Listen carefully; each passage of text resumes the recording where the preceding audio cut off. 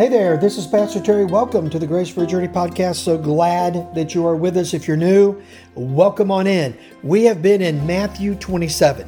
Now, if you've never read Matthew 27, this is the story of the last days of our Lord on this earth.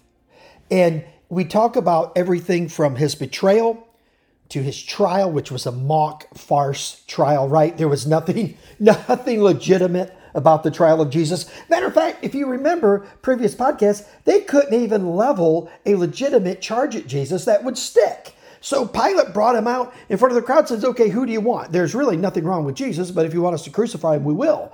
And so it's just a mock farce thing altogether. Then we move on and we see Jesus crucified. We see him taken up to Golgotha. That means the place of the skull. We see him nailed to a tree and he hangs there. And he dies on the cross for our sins. Now, after that, the veil in the temple is torn from the top to the bottom. That's about a 30-foot high process, right? The veil's about 30 foot high. It was 4 inches thick. It was big, but it was torn from the top to the bottom. How does that happen?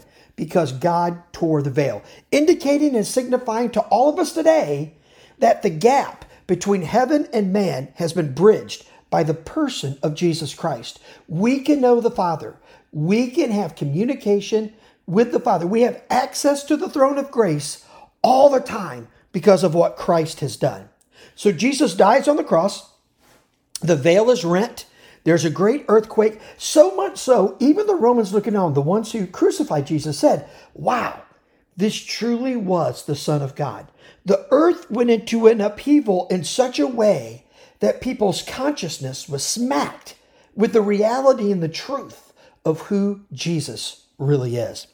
So now we come to the point where Jesus is going to be buried, and we pick that up in verse 57. The Bible says this: Now when it was evening, there came a rich man from Arimathea named Joseph, who was also a disciple of Jesus. Now, let me just talk about, we see Joseph of Arimathea in all the Gospels mentioned. Matter of fact, John describes Joseph of Arimathea like this, said he was a disciple of Jesus. That means a disciplined follower of Jesus, but in secret for fear of the Jews. What do we know about Arimathea? Joseph of Arimathea. He was a wealthy guy. He was in the Jewish elite. He was known throughout the area. People recognized who he was in his name. He was a prominent figure, and he knew the Lord, that he was the Lord, and followed him, but he followed him secretly. So when Jesus died, he comes and he says this: he went to Pilate and asked for the body of Jesus. Then Pilate ordered that it be given to him. Now, Pilate would not have just done this for any Joe off the street. This again is another indication of the position that Joseph of Arimathea had in the community. So we go on and see this. Now Joseph took the body and wrapped it in clean linen shroud and laid it in his own tomb, which had been cut in a rock. And he rolled a great stone to the entrance to the tomb, and then he went away. Now Mary Magdalene and the other Mary were sitting opposite the tomb. Okay, there's a couple of things that are important here. One, Jesus was laid in a known tomb. This wasn't a mystery burial. It wasn't a mass grave. It wasn't out of the way. It wasn't somewhere that no one would recognize. They weren't hiding the body of Jesus. Joseph of Arimathea, being a prominent person, his tomb would have been a prominent place. So people could have come and visited, and he would have put a placard up saying, here lies Joseph of Arimathea, Pharisee, yada, yada, rich guy, and all this. Why is that important? Because later on, Jesus is going to resurrect. And one of the theories is going to be, well, everybody went to the wrong tomb because they didn't really know where Jesus was buried. Not true. Joseph of Arimathea, being a wealthy guy, would have known where his tomb was. Obviously, that was an asset. These were not cheap.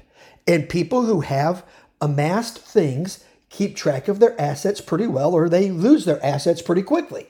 And so he would have known it. Then the second thing you got to see here is that Mary Magdalene and the other Mary were sitting opposite the tomb. So you have two other eyewitnesses. Not only is Joseph's, right? He knows where it is.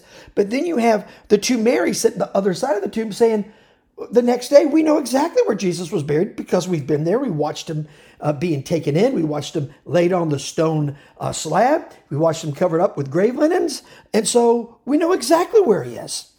Jesus was buried in a public tomb where the public would know, where the public could see. This is vital because of what's coming next.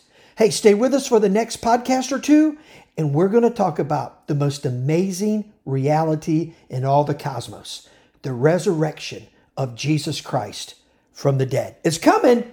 Stay with us. And guess what will happen? You'll find unbelievable grace for your journey. I promise you will. Let me pray for you. Well, Father, we love you so much. And Jesus, thank you that you gave your life for us. They didn't take it. You gave it for us. And we want to thank you for that. Use us, Lord, today to make a difference in the lives of others. In Jesus' name, amen and amen. Hey, God's blessings on you, and we'll talk again next time. Thank you so much for listening to this edition of the Grace for Your Journey podcast. I pray that it has been a blessing and an encouragement to you. Pass it around if you think it would help somebody, and we look forward to you dropping by again for another episode of the Grace for Your Journey podcast.